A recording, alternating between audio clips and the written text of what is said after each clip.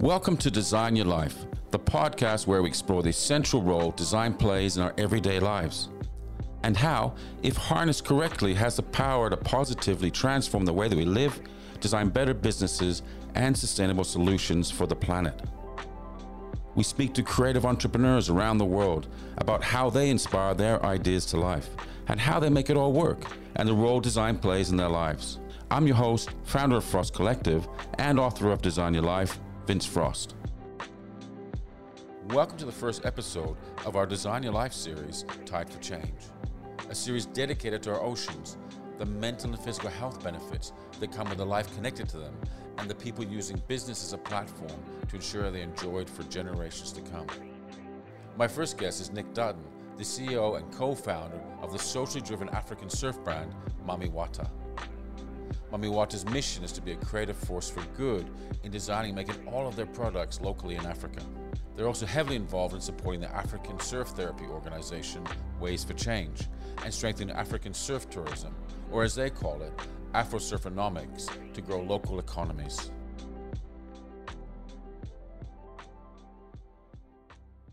Hey Nick, it's so cool to have you on the show today. Welcome to Design Your Life, man. Thank you very much. Good to be here. We've been put in touch together by Nick Criticus, who's on the show a few weeks ago, and he was wearing one of your t-shirts, Mami Wata. And I was just like, wow, what's that? That looks so cool. And he goes, oh my God, you got to talk to this guy, Nick. And I said, well, is everybody called Nick in South Africa? No, obviously not. But we got in touch. We reached out to you, and it's so cool. I could not believe your brand. I saw it online. You kindly sent us your book. Afro Surf, which is just unbelievable, a visual feast, and the whole brand is just so exciting. You're born in Johannesburg, South Africa, and then immigrated to England as a kid. Was surfing and African culture always a big influence on you growing up? I'd say African culture was, but surfing less. You know, I was born in Johannesburg, but largely grew up in England. But my father always lived in South Africa, so you know, from the age of 5, I was coming out to South Africa on Easter holidays. And on those holidays, we always went to a place called Salt Rock, which is north of Durban on the Indian Ocean. And I just grew up with there. And there we did a lot of body surfing and bodyboarding. So that was my really introduction to the African sea and coast. And, you know, it's obviously lots of fun childhood memories about that coast. But I actually started my work career in South Africa. Mm-hmm. So I worked in advertising in Johannesburg for like 5 years. And I think that, you know, so that was really my sort of, perhaps my business and connection into Africa. But yeah, you know, I've very strong connections being born here. Wow. And did you always know you wanted to do your own business? I always knew I wanted to do my own business. I would never have ever guessed that I would have ended up in like the surf or apparel industry. I actually thought I wanted to get into advertising and start an advertising agency. And I had a career in advertising, but starting an agency just didn't happen. But I've always, I guess part of my love of advertising has been a love of brands. And an interest in brands. And so it's become an absolute privilege to start one and try and bring it to life and nurture it and get it to take off. Okay, what is Mami Wata? Well, the name Mami Wata means mother water. It's pidgin English so instead of saying mother ocean, you know, largely in West Africa, people say Mami Wata, so mother water, and she's the West African sea spirit. And she takes the form of a mermaid with a serpent. And people who believe in her believe that if you go into the ocean and she takes you to be her lover and you survive, you'll come back and be better looking and more successful. Wow. And we say everybody needs a top up. But it speaks to the power of the ocean and the sea and danger and risk. So that's the name of it and what it means. So it's got this, you know, roots in roots in Africa, but actually having an African name as well was important for us when we decided to try and create an African surf brand. And how did the brand come about? How did you go from advertising to starting this business? What was the insight? Well, the insight. Well, actually, two things happened, and it's funny. You read a lot of like, "Hey, how did it start?" stories, and you know, invariably it was a conversation at some point between some people. But the two things happened. So this was probably, I think, in like August 2015. I was back here on holiday, and on that holiday, I saw a can of this drink called Boss Iced Tea, Oh, yes. Pete did which that. is just which is an amazing bit of design. And I was just like, I was just like struck by how strong it was, but how it had a flavor of Africa, but also it was like world class, super distinct branding. And for me, great brands are people that pull people into categories they had no interest in. Yeah. Like I never drank iced tea. You'd always think things like Lipton's. Like nobody I know drank iced tea, but as suddenly I come to South Africa, everyone's drinking Boss iced tea. And that's ultimately because of the brand and the design and, Rooibos. But so I saw that. And then the other thing that happened on that holiday was a good old friend of mine, now business partner, a guy called Andy Davis, who's the publisher of Zigzag, Africa's oldest surf magazine. He and I were standing on Long Beach in Kommetjie, just looking at the sheer amount of people surfing, and obviously he's in the surf industry, and then just sort of had this sort of discussion and observation that look, everybody's wearing American and Australian brands, nobody's wearing. Why isn't there like an African surf brand? And that was where the seed of it got sown, but the sort of collision of connections and things that really got us going was Andy said, well, look, if we're going to start something, we said, look, we need a creative director. My background is the account handling side of advertising. So, business and marketing. He's a writer and publisher. We're like, look, who's going to help us bring this to life? And he said, well, the guy who designed Boss Iced Tea is a guy called Peart Pienaar, who's a good friend of mine. And, I've worked on some magazines with him. And Andy said, let's email him. And turned out Peart was living in Medellin in Colombia at the time. And Andy sent him a message on Facebook saying, hey, Peart, do you want to help us start an African surf brand? And Peart was like, yeah, sounds great. And then we all worked on it remotely I went back to England. And then for the next almost, 7 to 8 months, we all worked remotely. We didn't meet together until January of the following year. But that was then how it sort of took shape over that time. What year was that? How far back was that? That was like 2015, and then 2016 was when we all met for the first time. We all it's quite funny. I was still doing my advertising job, and but Peart was back in South Africa, and Andy was down in Durban, and I said, right, I'm going to come to South Africa for the weekend. If we're going to do this, I need to meet. So I said to work, can I get Monday, work in London? I said, can I get Monday off? I'm just going away for the weekend. I didn't tell anybody I was going to South Africa. And I flew to Durban for 2 days. It's the same time zone as London, isn't it? Yeah, it's the same time zone. Yeah. Got down to Durban, and then we all spent like 48 hours together, and largely bringing together the work that we'd done, and then went to see a guy in the surf industry with our plan to say, hey, did he think we're mad, or was there something in it? And what did he say? He said there's something in it. It's a very funny meeting. The guy, his name's Arthur Lamburis. He used to be a policeman, and he then owned Quicksilver in South Africa. And so he did this entire meeting wearing these mirrored sunglasses and didn't say anything. we sort of filled the space, and then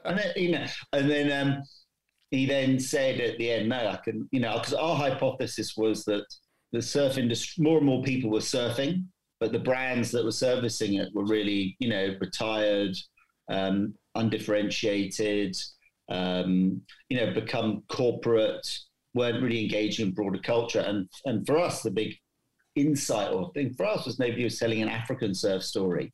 And Africa's the final frontier of surf, got a super rich, diverse surf culture and a super rich design culture and story. And that was the opportunity. And he said, yes, he goes, I think it's a great idea, but it's going to take a lot of time and a lot of money.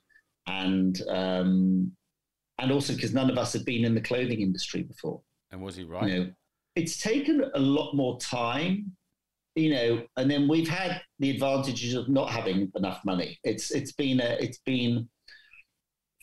taken longer than we thought, and it's been harder, but also far more rewarding than I could ever have thought, actually. Oh, that's amazing.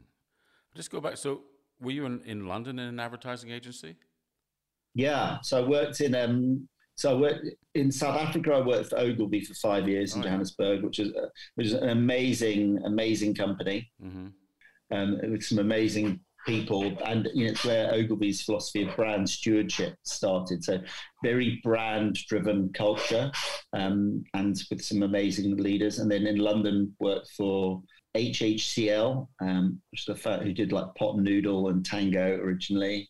And then I worked at Leo Burnett on Fiat, and then I did Jaguar and Volvo, and then different agencies, and then BBDO, and then Grey. Was your heart always in South Africa when you were sitting in cold London? It wasn't always, but I've always, I think if you're born in Africa or you've spent time here, Africa is just profoundly moving. And there's just something about it that is incredibly special. I've traveled a lot around the continent, so especially more southern Africa. So I know it well. I always came back here on holiday a lot. But I largely did global advertising roles. So I'm very fortunate in my job. I traveled the world. I sort of say the language. I traveled the world peddling posh cars and chocolate. Wow, so that's so cool. It's funny because you talked about Piet, and I met him when I used to go to South Africa once a month for a few years, working on World South Africa, and also prior to that, Design Indaba. Ravi Naidu he does Interactive Africa and also Design Indaba once a year, every February, and I met Piet through that. It's just like, oh my God, this guy is a creative genius, just a creative machine, and his design is so unlike anything I'd seen before.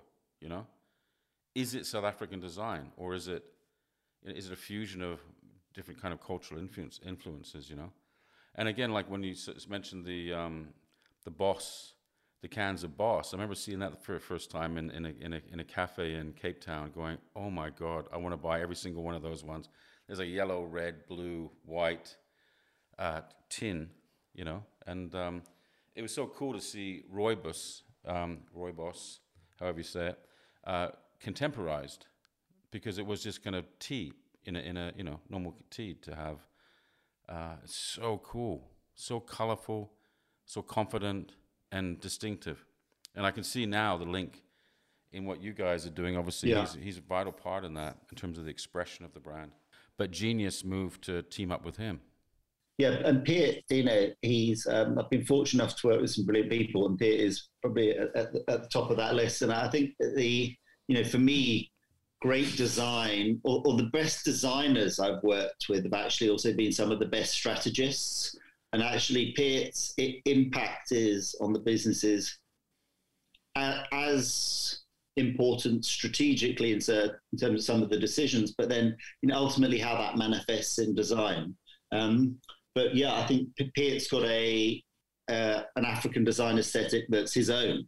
With all these different influences and perspectives on decisions around things like fonts and stuff, but also I'd say his other thing is just his ambition, and he's got a really strong thing, which is ultimately, why do anything unless you're trying to make it brilliant? Yeah. And that is a more difficult route, a more challenging, it's a much harder journey to travel. But it's far more satisfying. But I'm totally behind that, and we take some risks and have some fun, and we experiment, but we also move quickly, which is the others. Well, a real joy of the business is when you're responsible for stuff. You're responsible for stuff making it happen and also not happen. So we have ideas and we trial them and we do them. We haven't got to go through lots of layers or speak to the client, or it happens. It's interesting how you teamed up, the three of you teamed up to make this happen, and it wasn't four of you, it wasn't two of you. It's kind of obviously the three of you is what makes it special. Well, it was three of us at first, and then a fourth partner joined us, okay. Which was there goes that. Yeah, There goes if you're about to do half an hour on the magic of the number three. We need to re-script. I need to redo the questions from now on. Well, I think, you know, the perhaps the, you know, when we started this, our motivation was all the surf brands look exactly the same. From a business perspective, you know, what's the market opportunity? You go into like surf stores, all the brands look exactly the same. People talk about them, they're quite tired. They aren't engaging in broader culture, but there's no real difference. And, you know, and so much other exciting stuff's happening in branding and clothing and but, you know, our motivation was, and it was also just a love of Africa. And how do we, you know, create something that's African, that is global, that speaks to Africa, that challenges perceptions about Africa, that disrupts the category through the sort of cultural story of diversity. And so all of that was, you know, it was very important to us, and the motivation was really honest and pure. But I think, you know, the reality, not the reality, but is, you know, none of us are, you know, black or black Africans or people of color. And it was after about a year, not after, we made a film called Wazza, which was a fantastic, you know, won lots of awards, the Patagonia Film Festival, won at Cannes Advertising and stuff, and really challenged all the norms of the category. And it got the brand onto the radar of a guy called Selema Masekela, who is the son of Hugh Masekela, legendary sort of African trumpet and horn player who lived in exile during apartheid, but also a massive surfer. And Andy had always said, it'd be great if we could get like Selema involved somehow, but Selema saw the film. And then we got connected by some people, and he said to us, look, I love what you're doing, but one of the reasons I love it is also I love Africa, but also what it means to me as an African American to see people like me in a surf brand.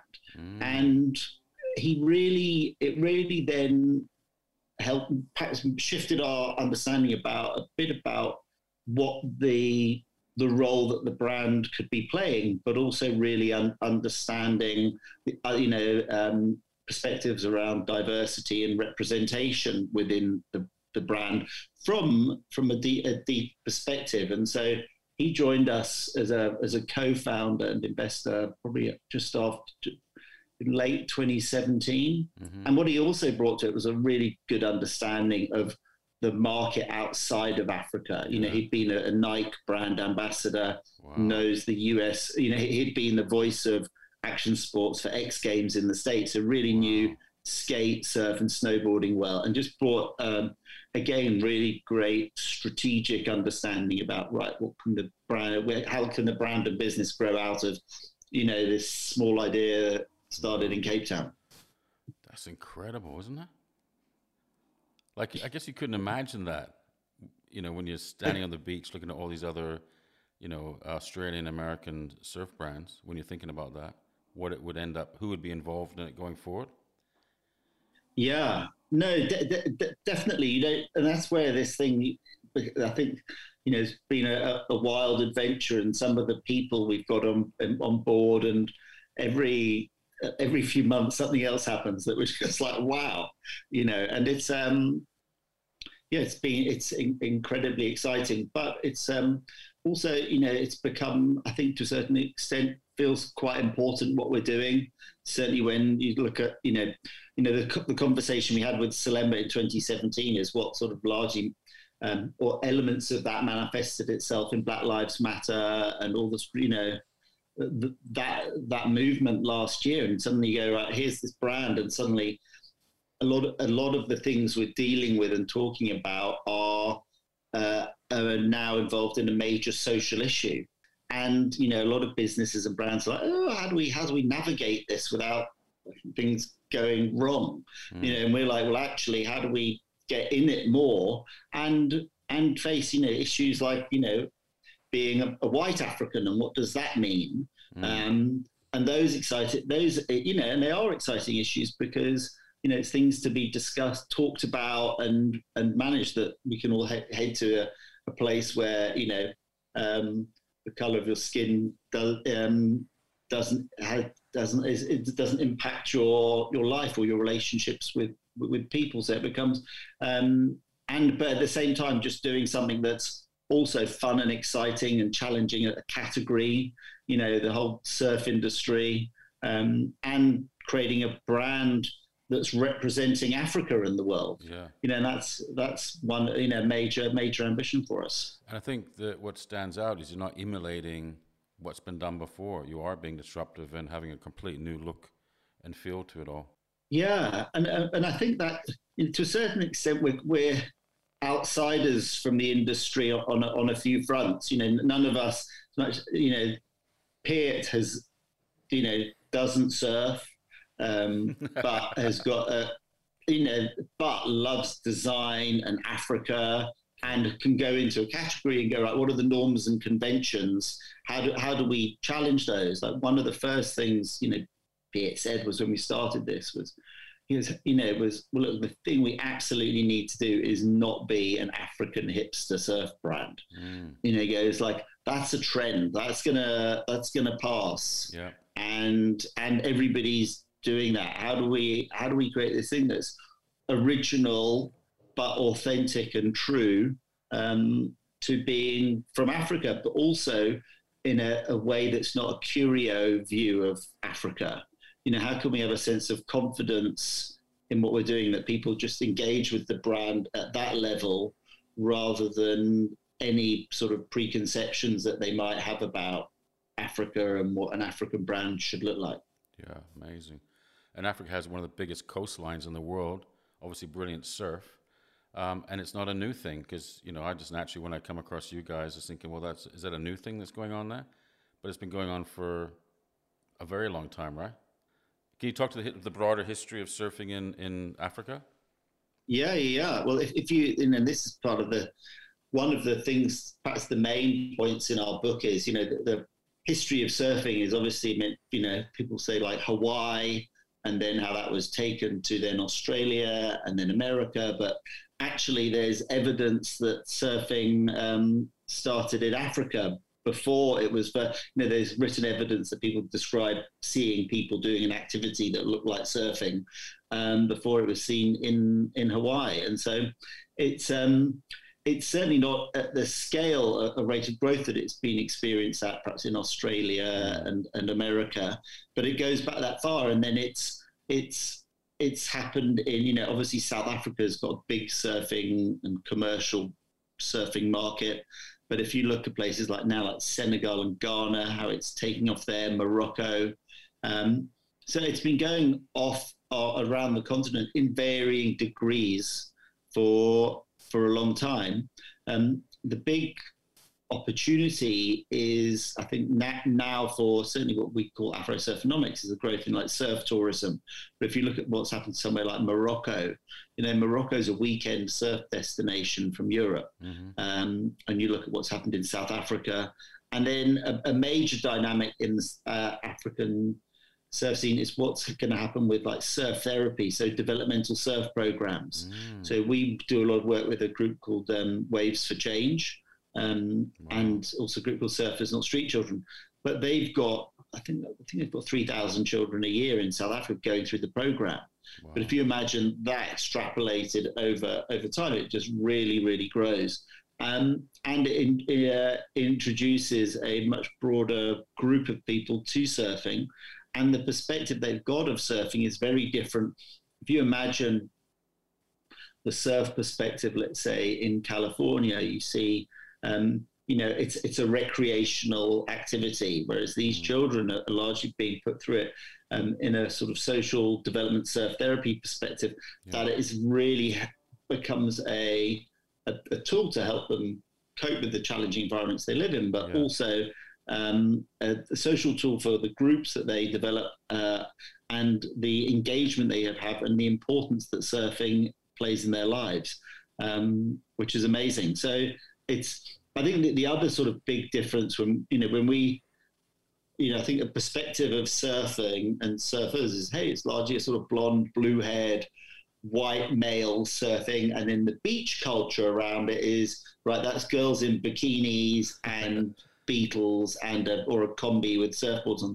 Whereas actually a big thing for us is the beach culture in Africa around where surfing happens is very different. You know, you've got people fishing, their livelihoods, people living on the beach. Yeah. You know, it's a bit, and also a much deeper spiritual relationship with the sea. Yeah. And so the whole culture around surfing is very different.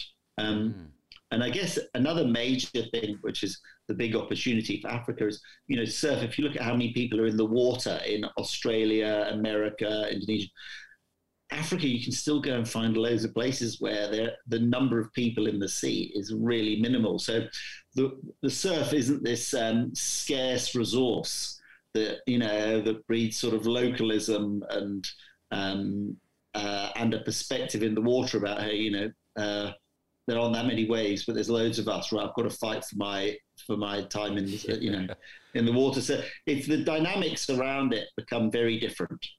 Well, and that's not because of sharks. There's nobody around. It's not because of sharks. Okay. There's plenty of space.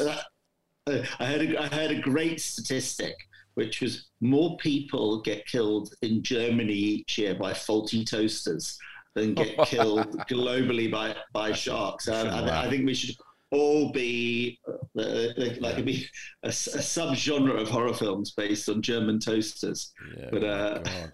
Well, it's interesting because I'm sitting here in Avalon, which is on the northern beaches of Sydney, and this is a huge surf culture here. I mean, there's every single beach, there's surfers on every single day, and all those people you described, you know, young, blonde, blue eyes, that's what's here, and nonetheless, it's just so wonderful. I don't surf. I've tried a few times and I failed and got rescued, which is embarrassing. We won't go into the detail of that. But I just so wonderful to go down that beach with my dogs and see these young kids, is like, I don't know, 3-year-olds, 4-year-olds, going out with their dads and their mums, surfing early in the morning. And it's the ritual of that, going every single day. And there's guys I know, you know, my age in their 50s, and they've done it since that age without fail. Every single day of their life, they're down there.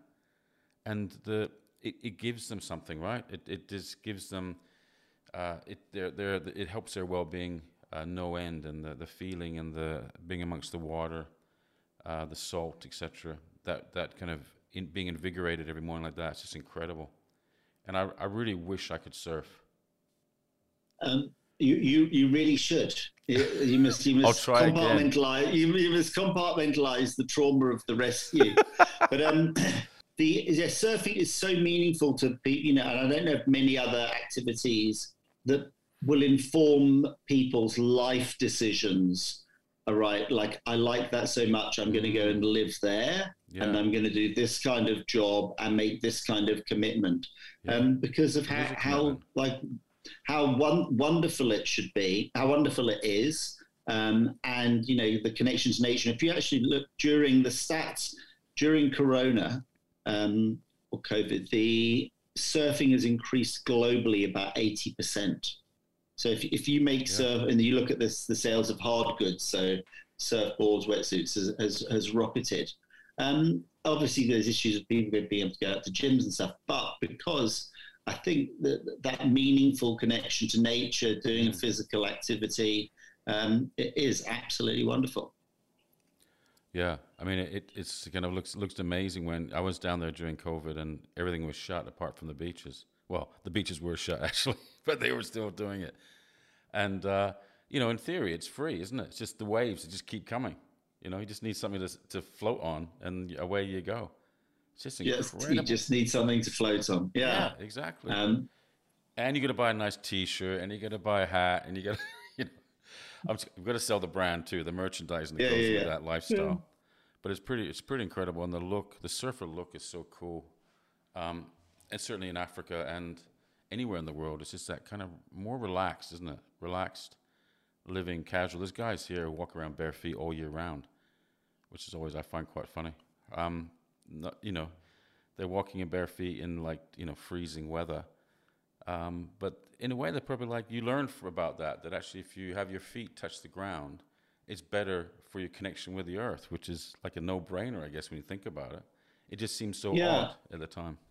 The most amazing thing about it, I think, is that moment of being connected to the wave and the energy when it happens, and you stand up and you're like, this is like nature, you know, this is energy that's come from hundreds of miles away from wind or, you know, changes in pressure, and it's come all the way to the beach for this moment, and I'm going to stand up and ride it in.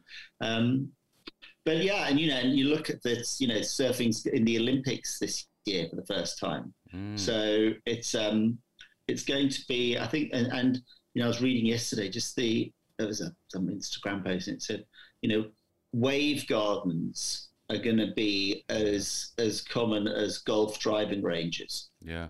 And the impact on that, and this is where there's a major opportunity for Africa, being the final frontier of unexplored surf, is once people go and you can actually get to a level of competence. The challenge with surfing versus something like skiing is historically you need like the right waves, the right conditions to learn on.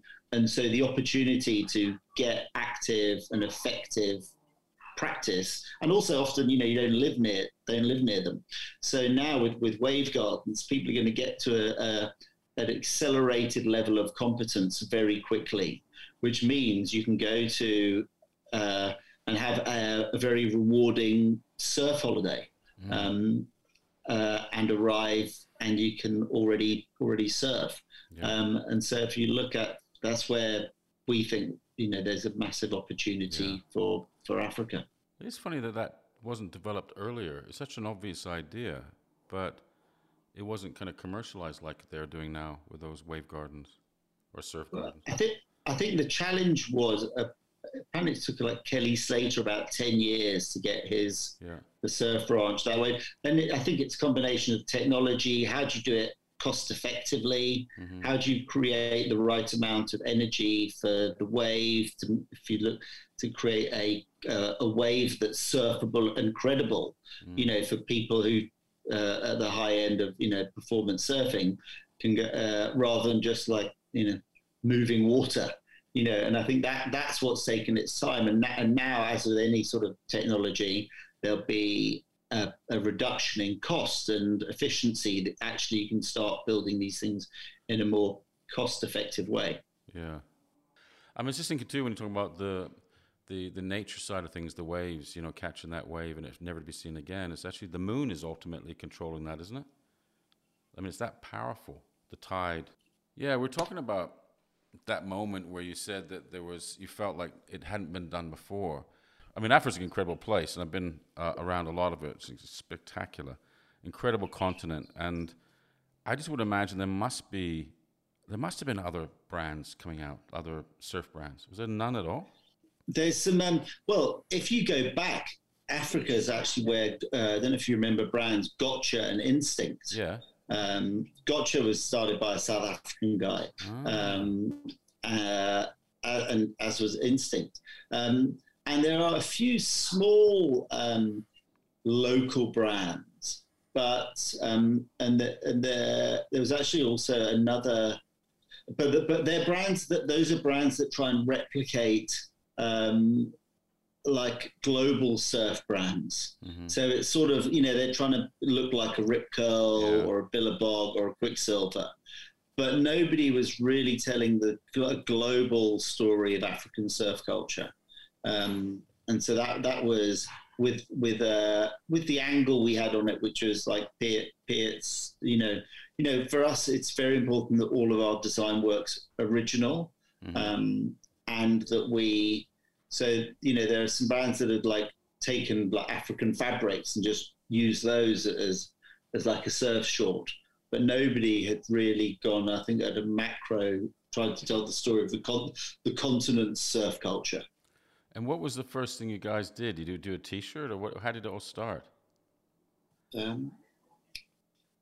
feel I always sort of look back on the company we dealt with. We made a pair of board shorts. Yeah. And the look on this guy's, you know, we knew nothing. We were like, we went in like the start of August and said, look, can you guys deliver at the end of September? You know, and then so we made some board. We just started with some board shorts and some t-shirts, and it just takes a long time to get stuff right. Especially, I'd say we didn't understand what we didn't understand probably for 18 months to 2 years. Then we spent 2 years understanding what we didn't understand. Yeah. And probably only about now we're starting to have a level of knowing more what we're up to. But the other thing we've also always made from the start is surfboards. It's not core business for us. Just because we made custom boards, we work with a guy called Hugh Thompson in Jeffreys Bay, but it isn't a volume business for us. But it's absolutely important that we, boards just look great. Hugh's an absolute wizard, and it's essential to be part of what we're doing. Yeah. But it isn't where the scale opportunity is. And is all your clothing made in Africa?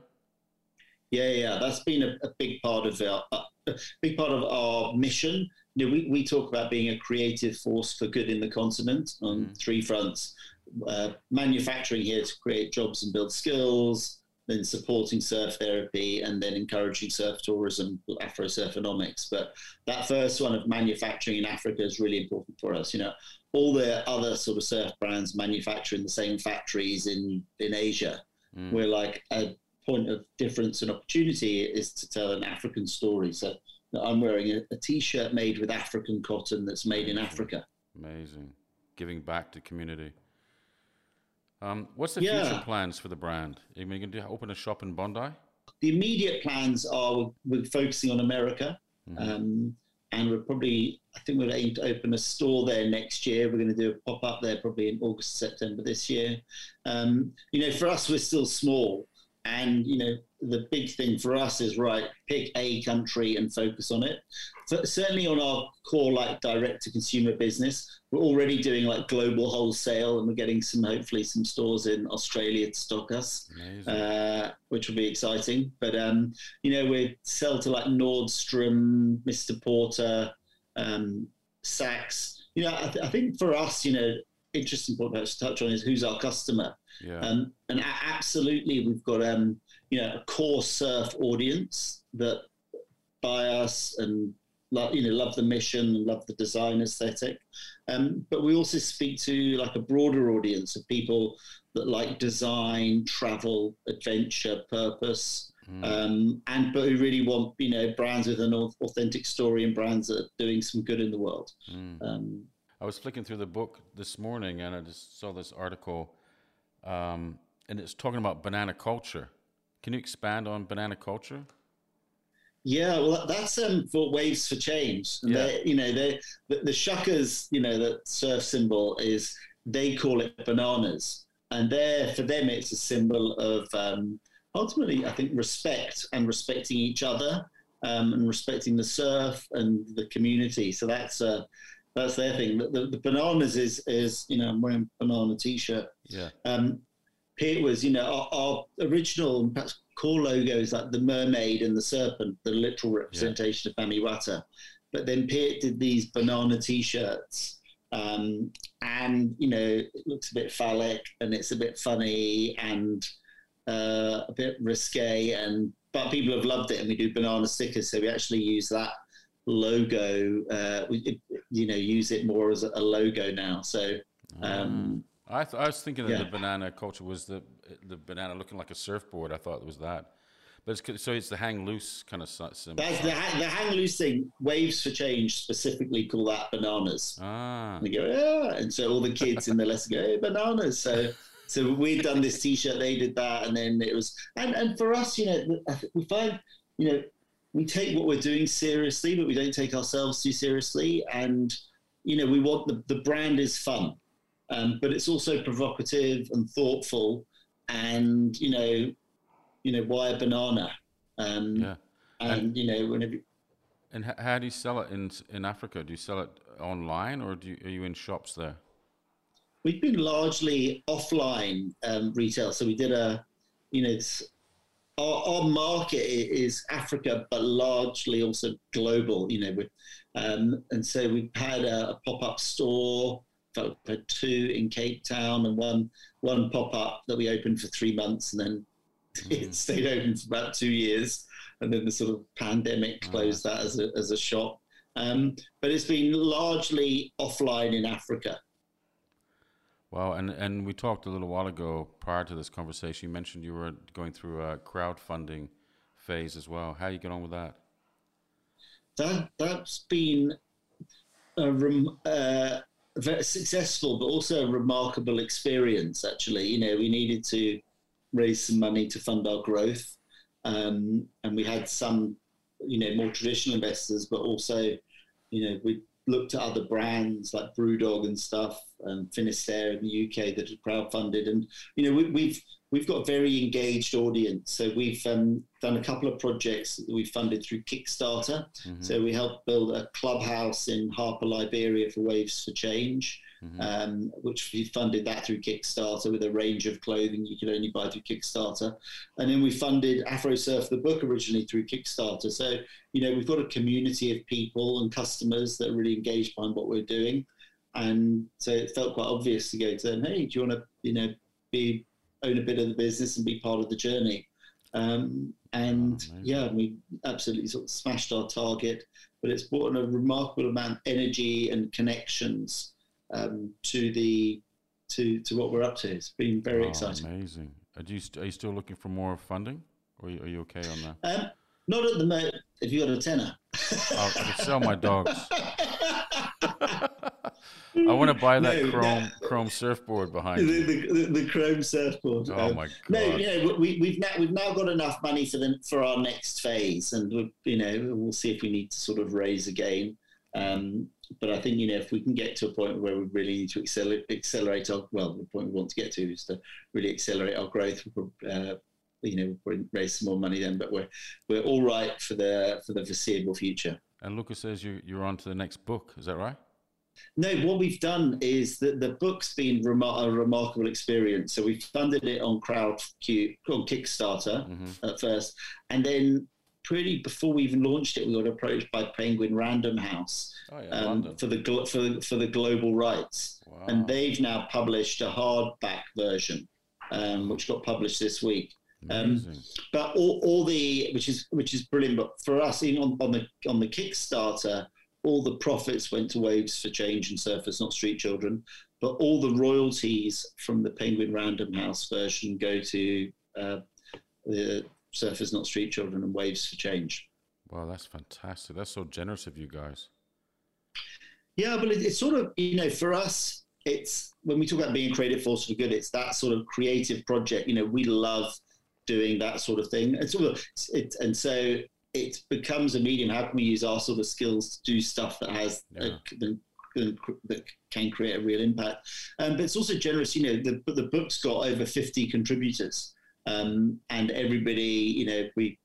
We did it that we paid everybody a solid base rate, but we've got so many people involved because it was because of the organisations it was going to benefit. So it's a massive effort from a large group of people. Mm. No, it's incredibly philosophical. Are they stories, or what do they call them in here? Like articles? Yeah, there's profiles, first-person profiles from about 30 surfers from around the continent. All of them sort of from their own perspective about what surfing means to them, what Africa means, the role of surf in their life, and there's some remarkable stories. But it's But it talks to the diversity of surf culture across the continent, and then you've got things on like food, music, politics, the weather. There's some amazing poetry in there. Yeah, it's a broad range of content. There's a piece here. It says "Control is the Crisis" by Bayo Akomolafe. Is that how you say it? Yeah, I think you've probably done well about the environment. Yeah, what we rudely call nature today does not even have a name in Yoruba culture. because there was no distinction between us and the goings on around us. Yeah, it's got thing. Yeah, it's the book explores all the sort of things immediately close to and around surf culture. So obviously the environment is a key one, and it was to try and offer a African perspective on environmental issues, and not just a Western one. How often are you getting in the water? Do you know? I went twice this weekend, which was fantastic. Okay. And then, but before that, God, I hadn't been for a bit. It's just, doing a startup is a remarkably time-intensive experience. And we've just been, with the crowdfunding, we now just had our ranges. We've got a fantastic global wholesale agent, so we just have to get the next range finished. That's showing in New York at the moment. Wow. And it's just been insane. But I sometimes look back and go, how am I not surfing more? But every day there's something that steals 3 hours that could have been better used in the water. Yeah, I can imagine. I mean, how does it feel to see your brand, being, whether it's a board or T-shirts or towels or whatever, being worn by surfers or people in society? Must be cool. Sure, it's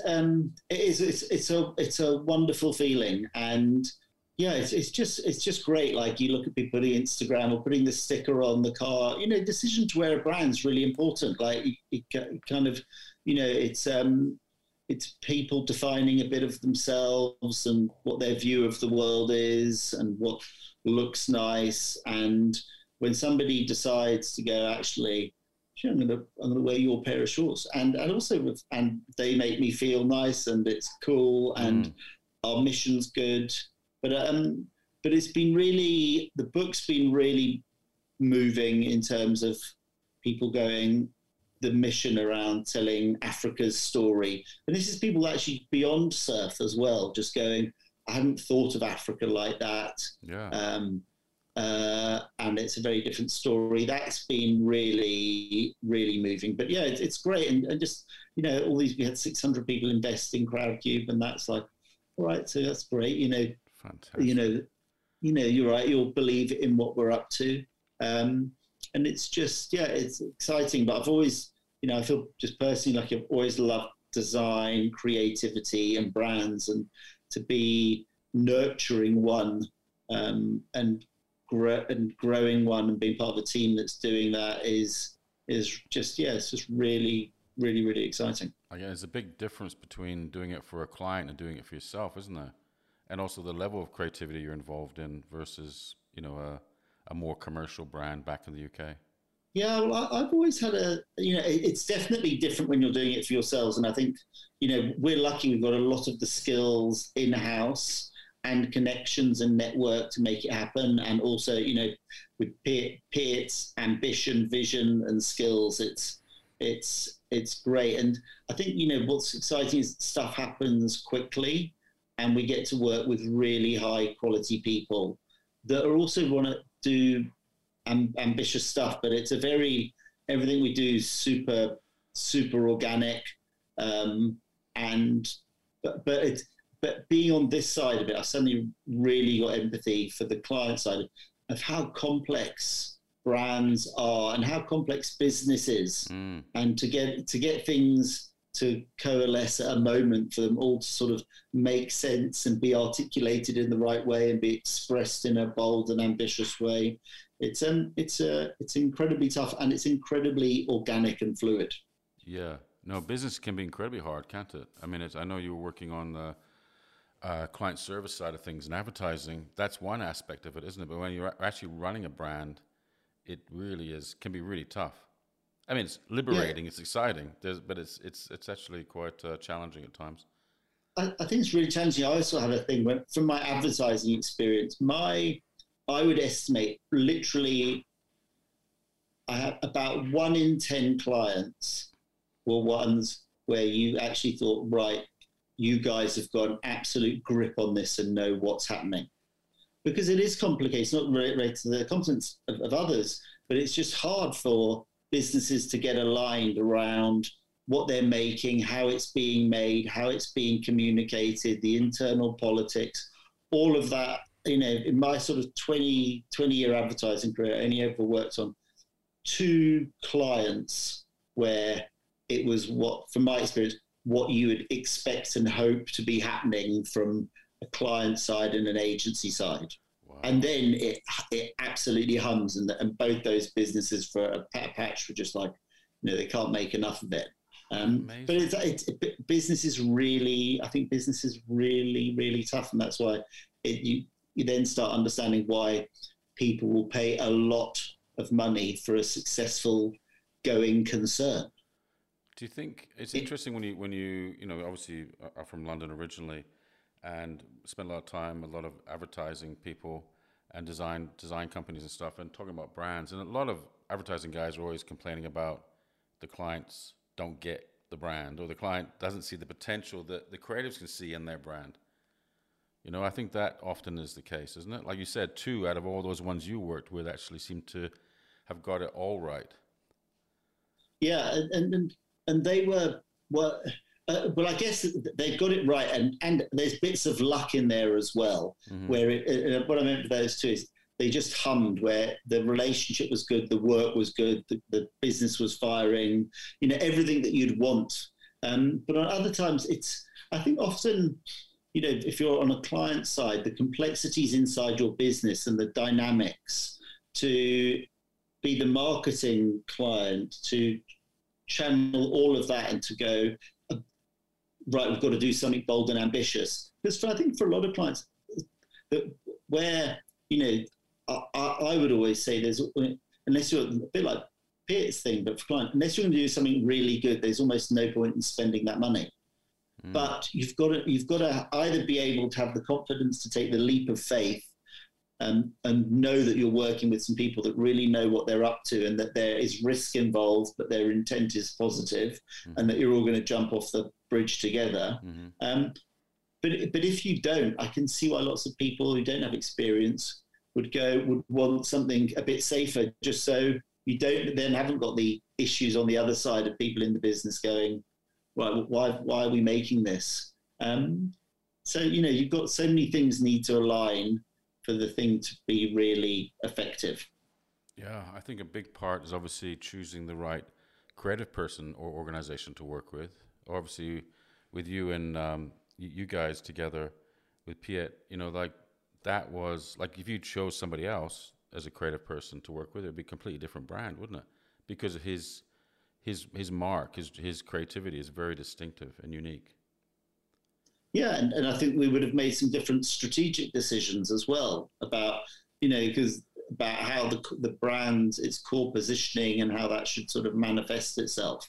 But 100%, yeah, it would have gone on to be something else. All of these things, there's absolutely luck. Imagining Steve Jobs, how did Johnny Ive end up there? Were there 2 designers that actually one didn't turn up for the interview, and there's so much luck in all of these things, that things at a moment can come together, and then you've just got to then work out when it suddenly feel you're in the luck happening, and then try and make hay as fast as you can. Well, did you feel that was it when you met and started doing stuff together, it was immediately right, or did it take time to kind of you feel reassured by the reaction in the market? It's taken a lot longer than, because there's I didn't realize how because we've had to build versus our main addressable markets international, mm-hmm. but we've had to take time to sort of build the brand and the story and everything in South Africa and in Africa, and that's taken more time.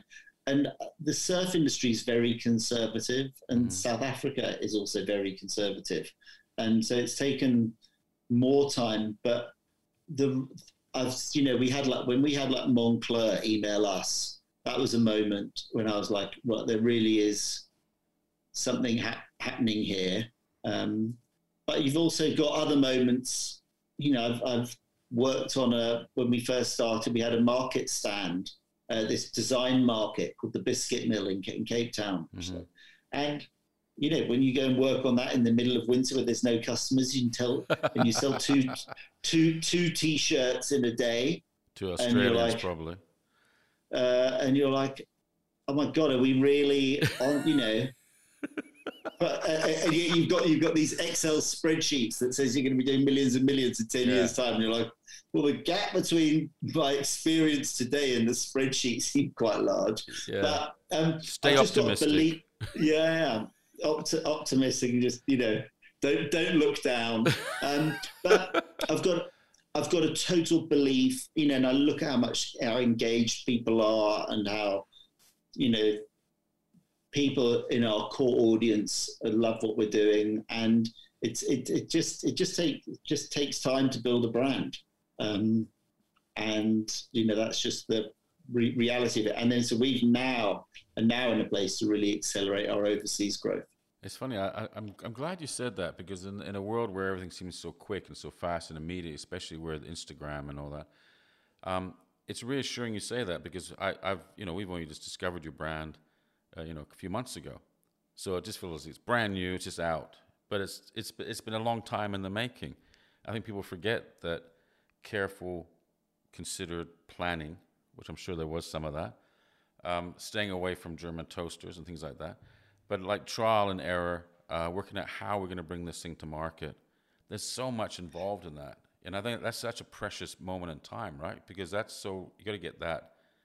That's where you've got to put the energy, which nobody sees. And you know, obviously there are examples when people have like created other brands and they've just exploded, you know, and I think, but that's, you know, if you're in somewhere like America where you can get that sort of growth quickly, it's really hard in almost anywhere else, I think, to have that sort of explosive growth. Yeah. But you know, there's a advert for, I think HSBC. It's a great billboard poster, and it just said, it's funny how many nights it takes to be an overnight success.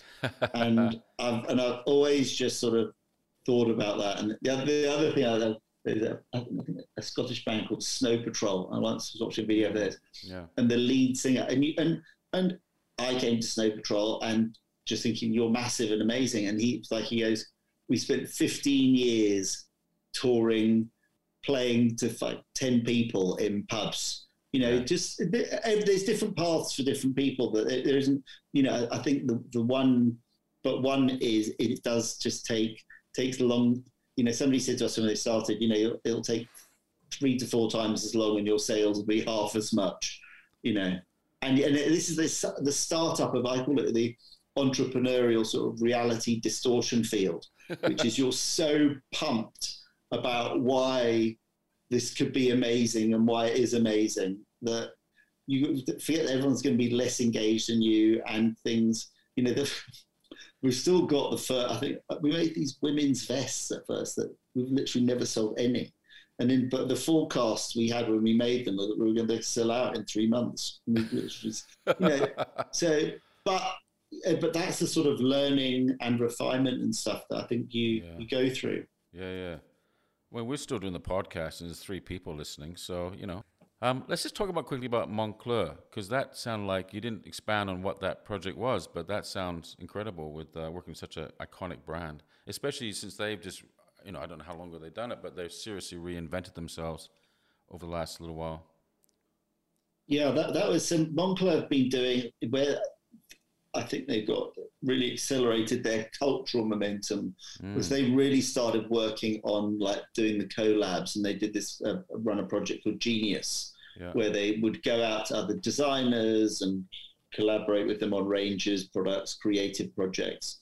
And basically, you know, lots of brands, you know, everybody's doing collabs, but they sort of just did turbocharged it and did amazing stuff. And, you know, it's a premium branding and, you know, working with amazing people. And then they emailed us. I'll never forget, I got this email saying, literally said, "Hi, Mami Wata, we are Moncler.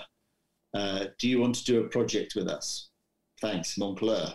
And we were, you know, so emailed them, and and then we've done 2 projects. One was a range with them. Wow. And then the other was when COVID struck, they did a project called Moncler Voices, and they wanted people that they'd worked with to do a representation of what the relationship between the brand and our brand of Moncler meant. And we did this crazy photo of a guy on a horse with a Moncler Mamie Wet surfboard, and the coat's covered in whistles, and it's just a bit sort of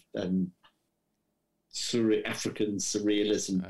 Cool. Meets surf, meets madness, and that was then their lead image. So yeah, it's been great, and it's just given us a great endorsement, bit of credibility. Well, it's really, I think it's really cool. Let's talk about Moncler a bit, because I think it's really cool. And I noticed with Burberry recently, going to one of their stores in Sydney, how these brands are becoming super creative. Like we're more conservative before, and they're more discreet.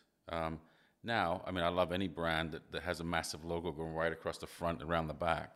They're all doing it, but they're doing it so well, and so with so much confidence, and playing with materials and shapes, and I guess challenging the whole fashion industry in a way, and certainly the branded kind of cultural projects like that. Yeah, well, if you look at, I think that over the past few years, but things like Hypebeast and High Sobriety, I think the things that you're seeing are largely a reaction to or response to an engagement to the shift in media and engagement and news, and how it used to be on a seasonal cycle based on print media, and now it's on a 24-hour news cycle and a more transparent, engaged way for people to engage with brands. Yeah. And so I think how people, and that is often manifests itself in creativity. And so I think that's why, you see a lot of more interesting, brave stuff, because people also, to get in the news, you've got to do something big and special and innovative. Mm-hmm. And I think that's probably what is driving a massive agenda around creativity. Mm. And then you look, especially when you layer on social issues such as the environment, diversity, and brands engaging in culture that way. But it needs to be, how do you engage in culture and do it in a way that's cool? Then that is via and can get spoken about, be seen to be engaged in it, and that is via creativity. And I think that's creativity, and I think that's one of the things we said up front was we're a creative business. Mm-hmm. And I think that's perhaps the difference between us and perhaps a lot of other surf brands. Are they'll have a design department, but and a manufacturing thing, but they don't view themselves as being a creative business. Whereas for us, design, if you look at our Wash Care label, it's great fun. But it's designed, it's got a font, it's got stories on it. Yeah. And every single touch point for us is an opportunity for design and creativity, and that it's core to the business strategy, not a department. Yeah, design first. Yeah, and that's why it's been, it's Piet's role's been and is key in our business, because he's involved in the business, and so how things manifest, and he brings that lens to it, and that's what sort of and then you've got that, and then Andy's deep understanding of surf and surf culture, mm-hmm. and then how it all sort of comes together. The African design and entrepreneurial scene is really exciting to watch. And do you think we're about to see more African brands coming around the world?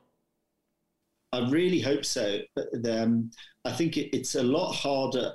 I think Africa's design scene punches above its weight, and there's so many talented people and amazing brands and stuff that's happening. The challenge that we've really felt is how you then get them out of Africa to go global, and that's I think that'll start to accelerate. But it's a long story, but the short version of it is somebody we know ended up having a conversation with Bill Gates about our book Afrosurf, and he said, actually, one of the most important things for Africa going forwards is African brands. And he said people's perception of America has been driven by 70 years of global marketing and trillions of dollars, that your perception of America is, you know, McDonald's, Coca-Cola, like the positive aspects of America have been marketed. People's perception of Africa is AIDS, poverty, corruption, war, you know, and is these negative stories. And actually, the positive stories will and perspectives will come out of and be told globally through one, you know, obviously culture like music, film, art, but brands are an important part of that, and it's paid for, managed storytelling. And so we sort of feel that's where I kind of go, I think what we're doing is important because it is creating a new narrative and a new perspective around Africa. But absolutely, we want to see other African brands out there as well. Like there should be a African trainer brand and African tech brands and stuff. And it's going to come, and it's going to be super exciting. Well, isn't Elon Musk South African? He is South African, but it's funny. I don't think many, unless you read his biography, not many people know that. But what a remarkable individual! Incredible. I mean, he's changing a lot of things in the world in a positive way. Yeah, we have a motto. On a bad day, we always go, Elon Musk's getting people to Mars. We can get some T-shirts to America. It's going to be all right. Oh, I love that. Hey, do you think you've designed your life? At a personal level, I might have. I think that let me look into it. I feel, you know, it's probably been the hardest 5 years of my life, but also the most rewarding. You know, and I moved with my family back. I was living in London, moved with my family back to Cape Town to go on this mad adventure. So massive hats off to my wife, who's now works in the business as well. And if, you know, I think we're still, you know, we're on the path. We're not yet at that point, but we're, you know, I think with any startup, you're the founder's energy until you get to this tipping point where actually the business has then got enough of its own momentum. And we're still in the founder's energy bit. But we're getting near to that moment when you, it goes on its own. And I think once it gets to it goes on its own, then I'll be, you know, I'm absolutely blessed to work with great people. You know, I love creative projects, and I think about what we've got in the pipeline. There's so much exciting stuff happening, and that's wonderful. And we make good stuff. And you know, look at what we do with Waves for Change and Surfers Not Street Children. We're amazing organisations, and they're having a real impact, and we're helping them. And yeah, so it's I feel very, very fulfilled. Oh, it's amazing, Nick. I just want to say it's been such a pleasure to talk with you, and it's been so enlightening. And I just think you're doing such a great thing there with your team. And congratulations, keep doing it. And I'll hopefully get a hard copy of the book soon. And a surfboard. I'm gonna get online and get some stuff and bring it here, just before it gets into the shop. Well, I'll do it. We'll hopefully I'll be able to confirm some Australian retailers shortly. Oh, fantastic! But thanks for inviting me on. It's been great to chat, and also great to get connected. How do people look you up? Well, look at Mamiwata Surf on Instagram, and then visit our website, mamiwatasurf.com. Okay, cool. Thank you so much, Nick. Take care, man. Brilliant. Thank you. Thanks for tuning in to our first episode of Design Your Life Tide for Change with Mamiwata co-founder and CEO Nick Dutton. Tune in to next episode where we'll be catching up with the world champion kiteboarder, Ewan Jaspin. Thanks for listening to this episode of Design Your Life. If you'd like to find out more about how you can design your life, head to the website at designyourlife.com.au. If you found this episode inspiring, please don't forget to review and subscribe. If you have any ideas or like to get in touch, we would love to hear from you. Send us an email at hello@frostcollective.com.au.